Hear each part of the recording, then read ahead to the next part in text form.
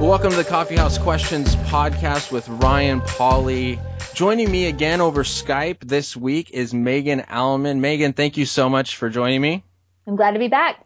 Awesome. Well, it was so good. I had the chance to meet you at Summit Ministries and just see the amazing impact you had with those students there, and just the desire that they had to listen to your presentation as well as ask you questions on the beach. We had a beach time, and there were probably a good 100 students, I think, out of the 200. About half the students took time away from playing at the beach to just ask you questions and hear you talk about this issue.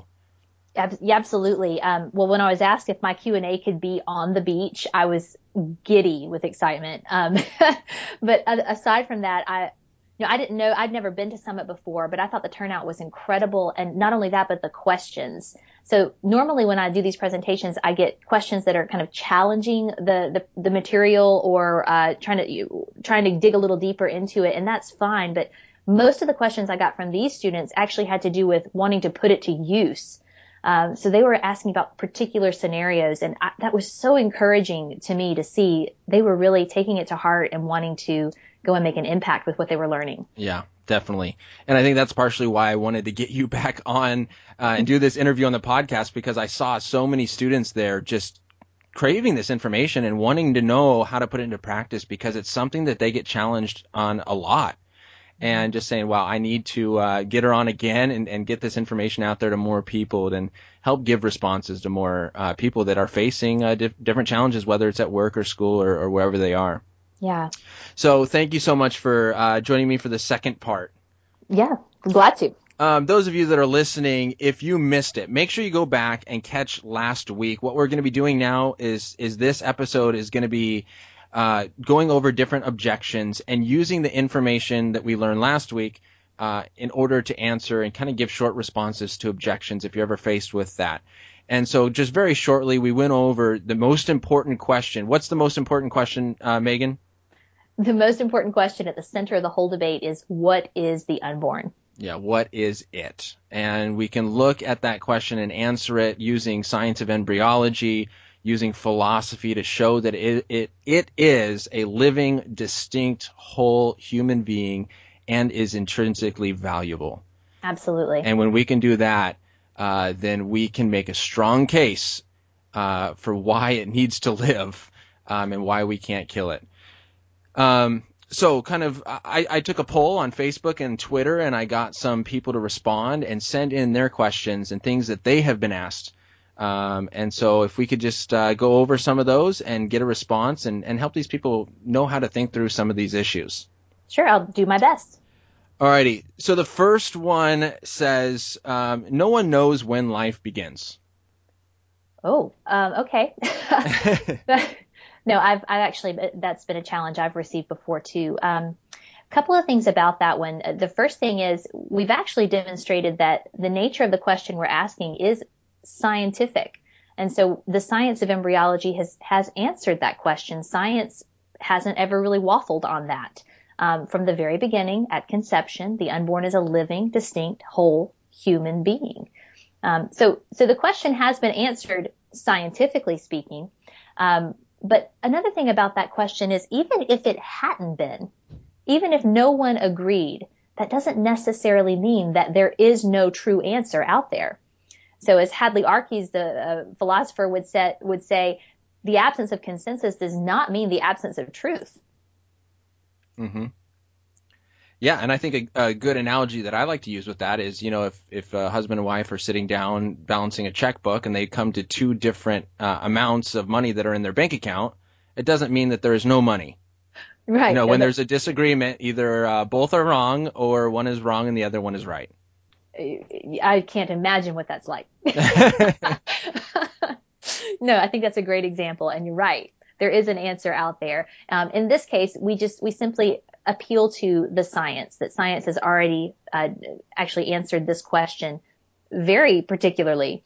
And it's not, I think the mistake, some people think when they're asking that question that, again, they're appealing to that moral relativism. This is a subjective type of thing. We are the ones who are supposed to answer this. It's a religious type of question. So no one really knows. So we just need to bring them back to that. the right category and go to the science. Yeah. And I think, part of this question might even be no one knows when value starts. Maybe so. That might even be it too. And then that gets into the SLED test, which we talked about last week as well. Right.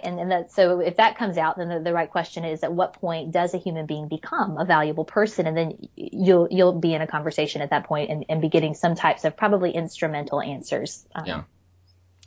All right. So moving on, a couple questions that are along this line of reasoning. Someone wrote in, it becomes a life when it no longer needs a body to survive, that it relies on its mother to survive. Therefore, it's not a living, valuable, human being. Okay. Yeah, I see what they're saying. That conversation could go a couple of different ways. One possibility is that they are right in the middle of our SLED test. So either they're talking about the environment where the unborn is located, in which case we've demonstrated that where we are doesn't determine what we are, how valuable we are. Or they're talking about degree of dependency. The unborn is dependent upon its mother for survival. But we can show that there are plenty of human beings dependent upon things for survival, who we would all agree that we should not kill because of their dependency. So if the conversation is there and ends there, then good and well, that's where we are. Others who are making that type of claim may be appealing to something a little trickier, and that is autonomy. I think the most common way that claim would go is my body, my rights. And if that's where the conversation is going, then that's a little bit of a different conversation. And then we could address that now if you want to, or we could talk about that in a minute. Yeah, that's another one of the objections. But right before we get to that, one thing I was thinking, because this question came from one of the person that I knew from Summit Ministries, and so they wrote me and said that they got into a discussion on this topic after leaving Summit. And so it was good that they got some of that information. But we would say that even a newborn is dependent. Right. On the mother or someone to care for it. If you just left a newborn by itself, it's not going to survive. Right. So kind of the trotting out the toddler tactic would be applicable in this situation as well. Oh, absolutely. Yeah, because we wouldn't kill a toddler for the reasons that we're saying we would kill the unborn. And in fact, Ryan, what we do see is many times reasons given for why abortion should be allowed would also work in favor of killing a newborn. Mm-hmm. So if we have to be very careful, because like I said, ideas do have very real consequences. And in fact, there are some philosophers who would go so far as to say that should be morally okay. Yeah.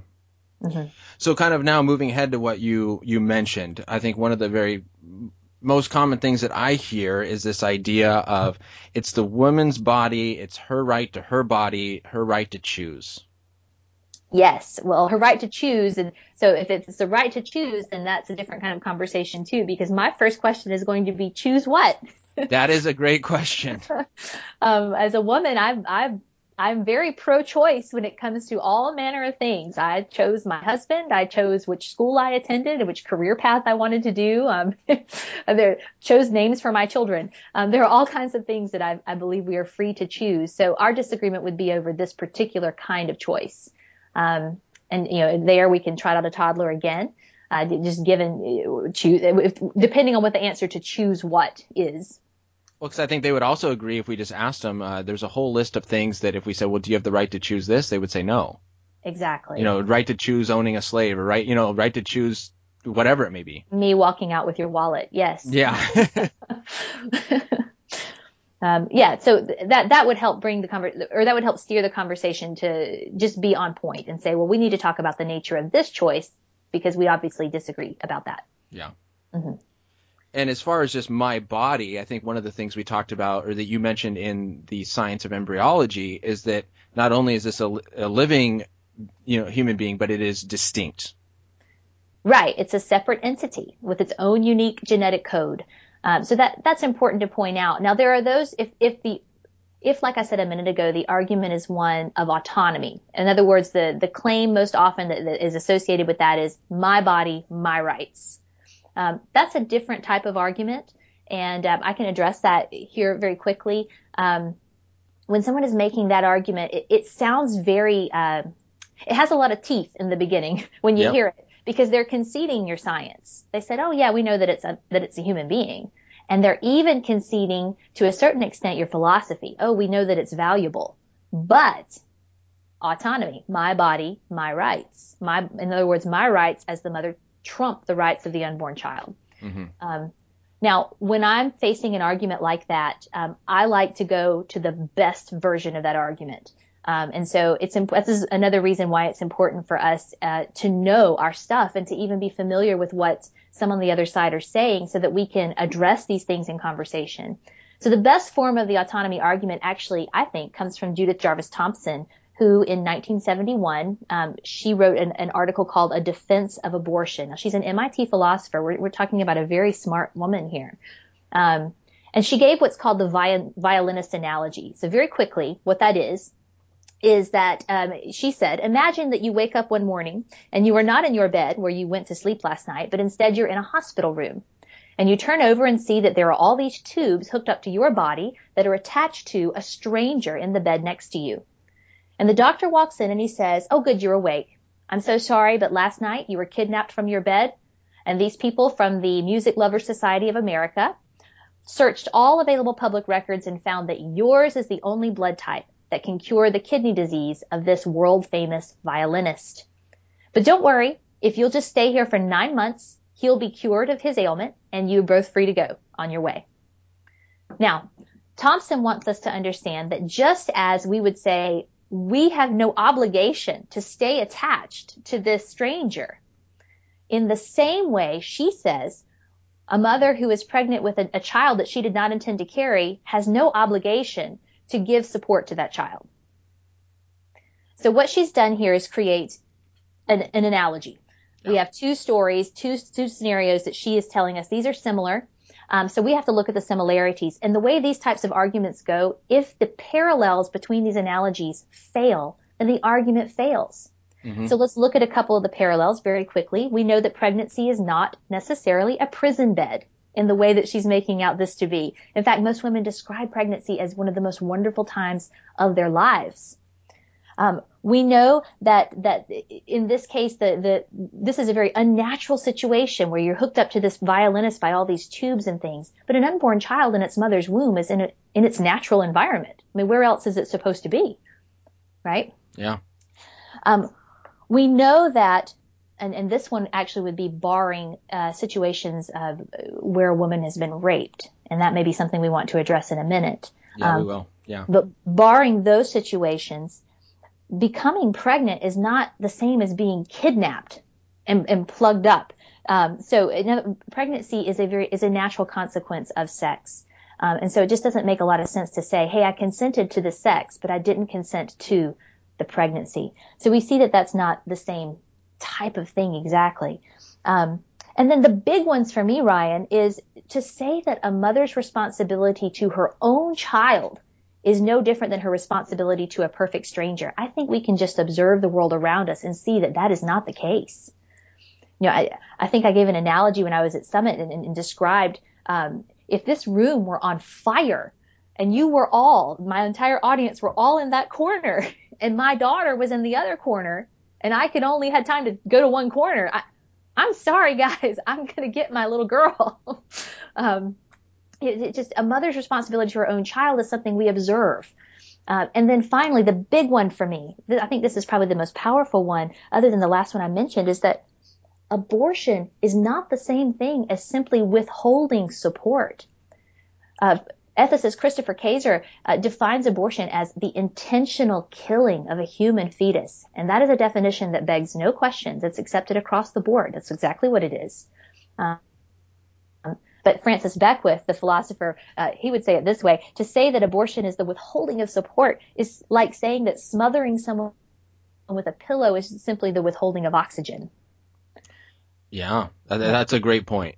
Well, what we see from this, Ryan, is that the parallels between these stories, they just don't hold up in the ways that they need to. And we have the underlying problems, too, of looking at something like autonomy as the thing that rules the day. In other words, you're free to do whatever you want with your body. Well, we know that that's not true. I am not free, for example, to go and prostitute myself in downtown Atlanta. I will go to jail for that. Yep. And also, underlying this is a deeper problem. It looks like what Thompson would have us believe is that pregnancy is not a good thing. Just on the face of it, prima facie, pregnancy is not a good thing. It's more like a disease. And we see that that is not the case either. Yeah, it's just not the case. And so that just analogy doesn't really work. No, it's and not there's those compelling. issues with it. Mm-hmm. Well, thank you so much for sharing that. I think that really does provide some clarity on that kind of an issue and that autonomy. Mm-hmm. Kind of moving on. Here's one that I may get. You won't, but I may, and any male listener that's listening. Abortion is a women's issue. Men should stay out of it. Yeah, I don't like that one. But that's not a good enough reason not to use it. I mean, that's subjective. No, this is a human rights issue. If I am right with the science and philosophy that I've presented, if the reasons I've given for why I think abortion is wrong, then what we're looking at is a case where males and females are being slaughtered. In fact, the numbers show conservatively 3,000 every business day, and that's in America alone. So what we're looking at is a human rights issue, not a women's issue. I work with men whom I admire greatly, but they are making the same apologetics arguments that I am making. So it is the arguments that must be answered, not necessarily the person. In fact, again, to cite Francis Beckwith, he would say arguments don't have gender, people do. Mm-hmm. Furthermore, if that is true, then let me just backtrack a little bit. It doesn't seem, I'm not hearing this raised against men who are speaking up for the pro-choice side of things. In other words, their voices are welcome to the debate. And to take it a step further, when Roe versus Wade was passed in 1973, it was passed by 9 men on the Supreme Court. So if it were true that men can't speak up about abortion at all, then we should overturn that law. And I remember the first time I heard that, and I think that is a great point to make. If men cannot speak on this issue, then the law should be overturned because it was men that decided it. Yes, but whether you're a man or a woman, if you have presented the case for life that we did in the first podcast or anything resembling that, then what's required at that point is that your argument be addressed. Yeah. And I think this kind of a little bit applies to something that you said earlier, I think in the last podcast when you said, with the bumper sticker, don't like abortion, don't have one. Mm-hmm. It's like saying, don't like slavery, don't own one. Well, this is like saying, if you're not a woman, you can't speak on it. Well, that's like saying, if you don't own a slave or you're not a slave, then you can't speak against slavery. Well, that's kind of saying, it's not kind of, it is. It's sexism. Yeah. And so it's like we understand that we can speak against moral issues in any other way, no matter if we're, that of that sex or not, or that, race or not, in the same way that I don't have to be a woman to make a case because arguments don't have gender. Right. And so I would not only say you ought to make a case, but that you should do so in a powerful way. We need strong men who can speak up graciously on this issue. Absolutely. Okay, moving on to more of kind of health issues. I had a series of questions talking about, for example, it's safer to allow it than ban it and have women do it illegally in back alleys.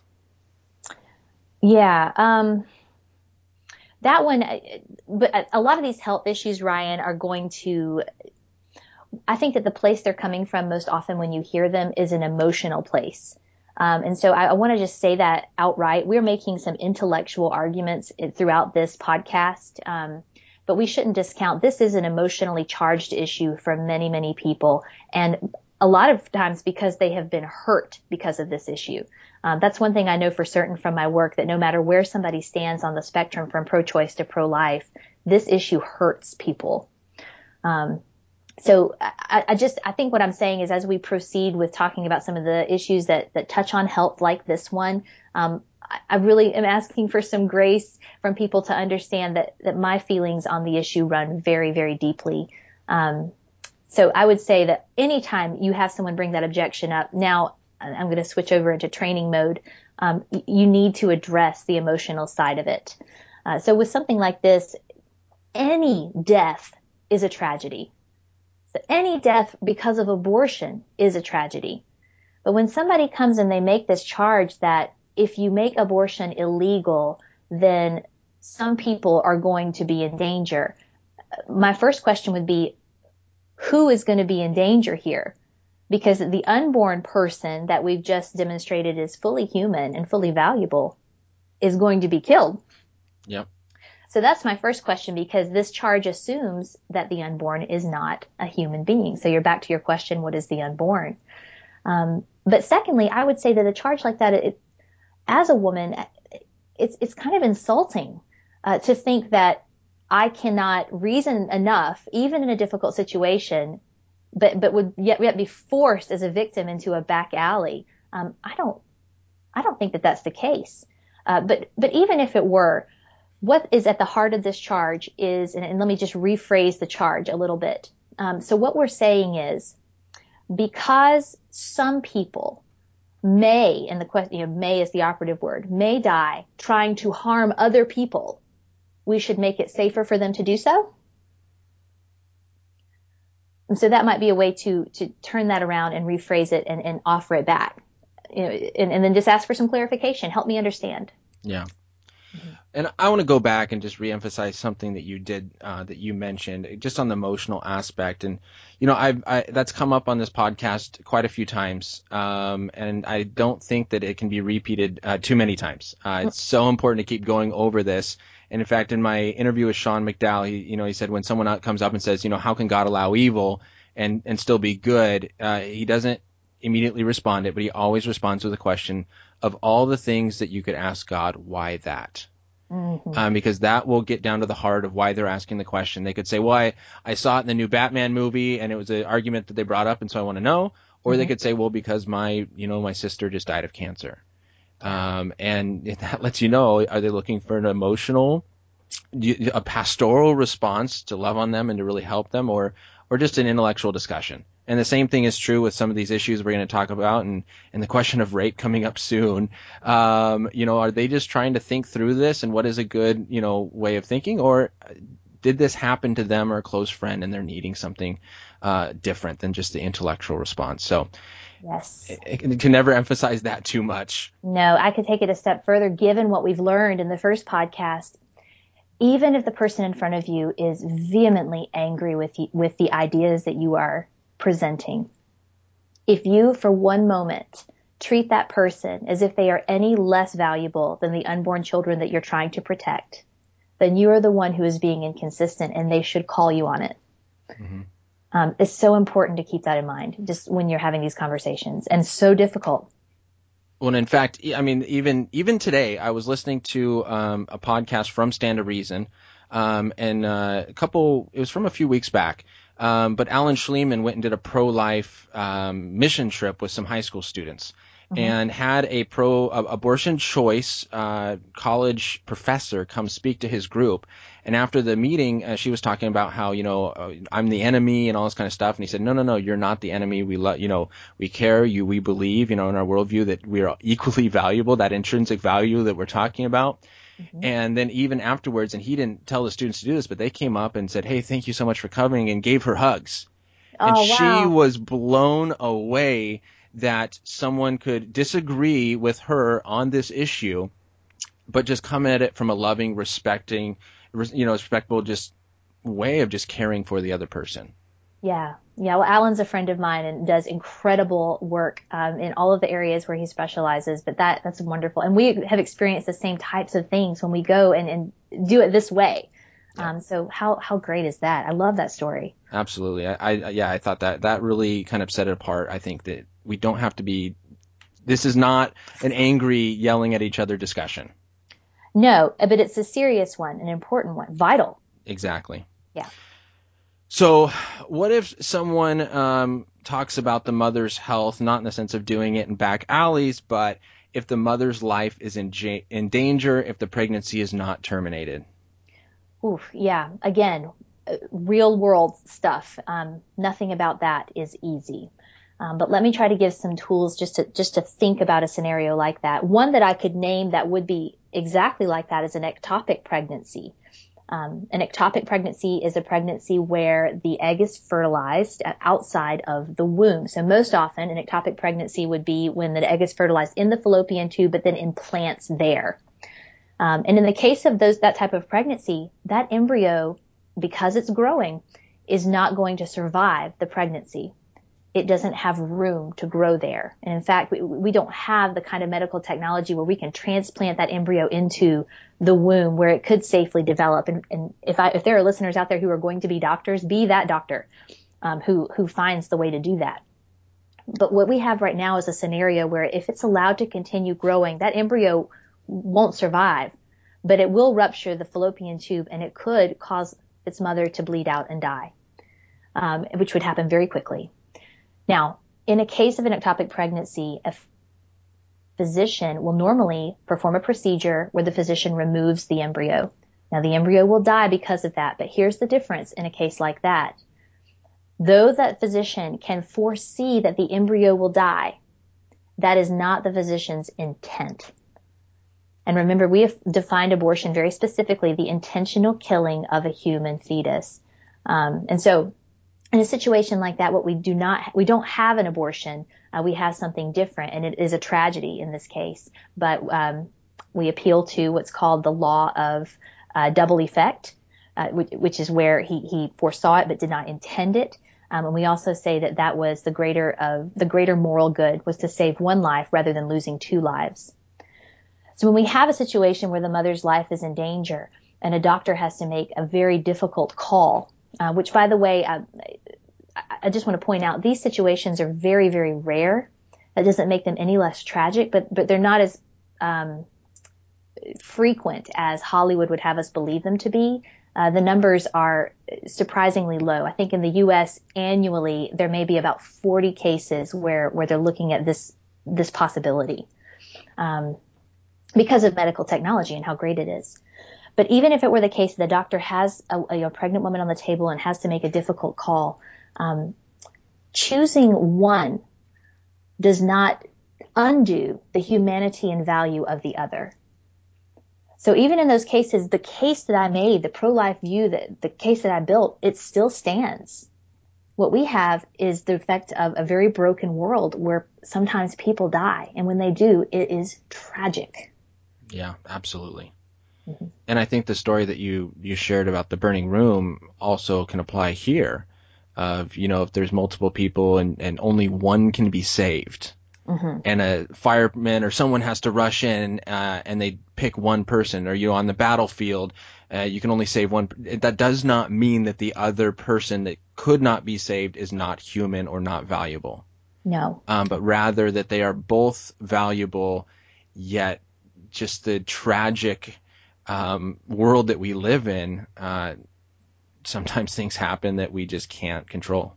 Yeah. And the hard thing about these types of questions is there's no easy answer because the world is very broken. I think that Christianity does a good job explaining why that is. It's why I'm a Christian. It makes the most sense of the way the world really is, even though it's very hard to live in a broken world. Yeah, absolutely. So one more hard one, or probably one of the hardest, in the case of rape. Yeah. How do we go about handling that? With a lot of grace. Just that word, Ryan, when I hear the word rape or when I speak it, it feels like a punch to the gut. And I have never been the victim of rape. So the one thing I would say, because remember I talked a minute ago, you need to address the emotional side of these types of objections first, and especially when it comes to this one. And to do so graciously and in a way that is smart.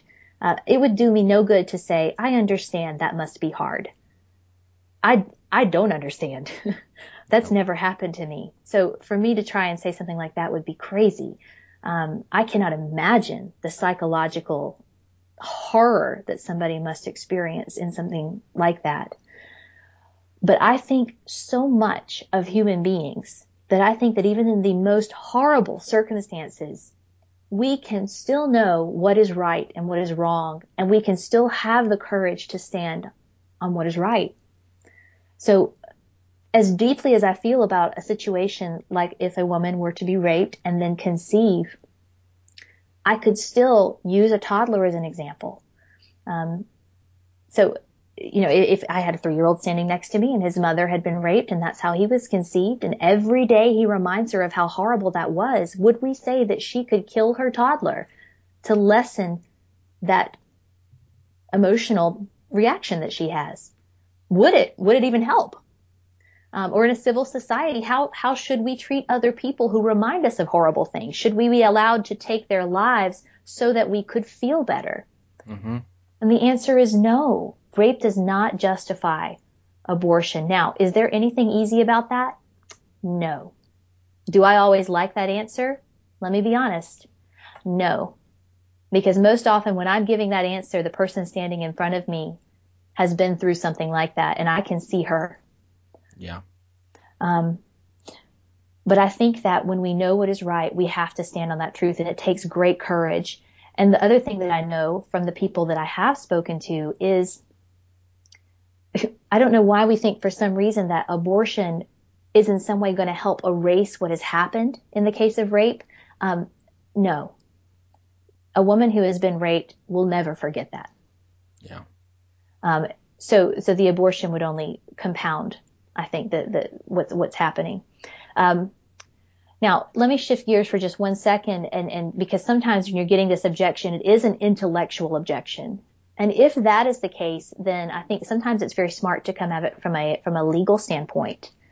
In the case of rape, what we have, given the evidence that I've provided from science and philosophy, we have 3 people involved if a woman conceives.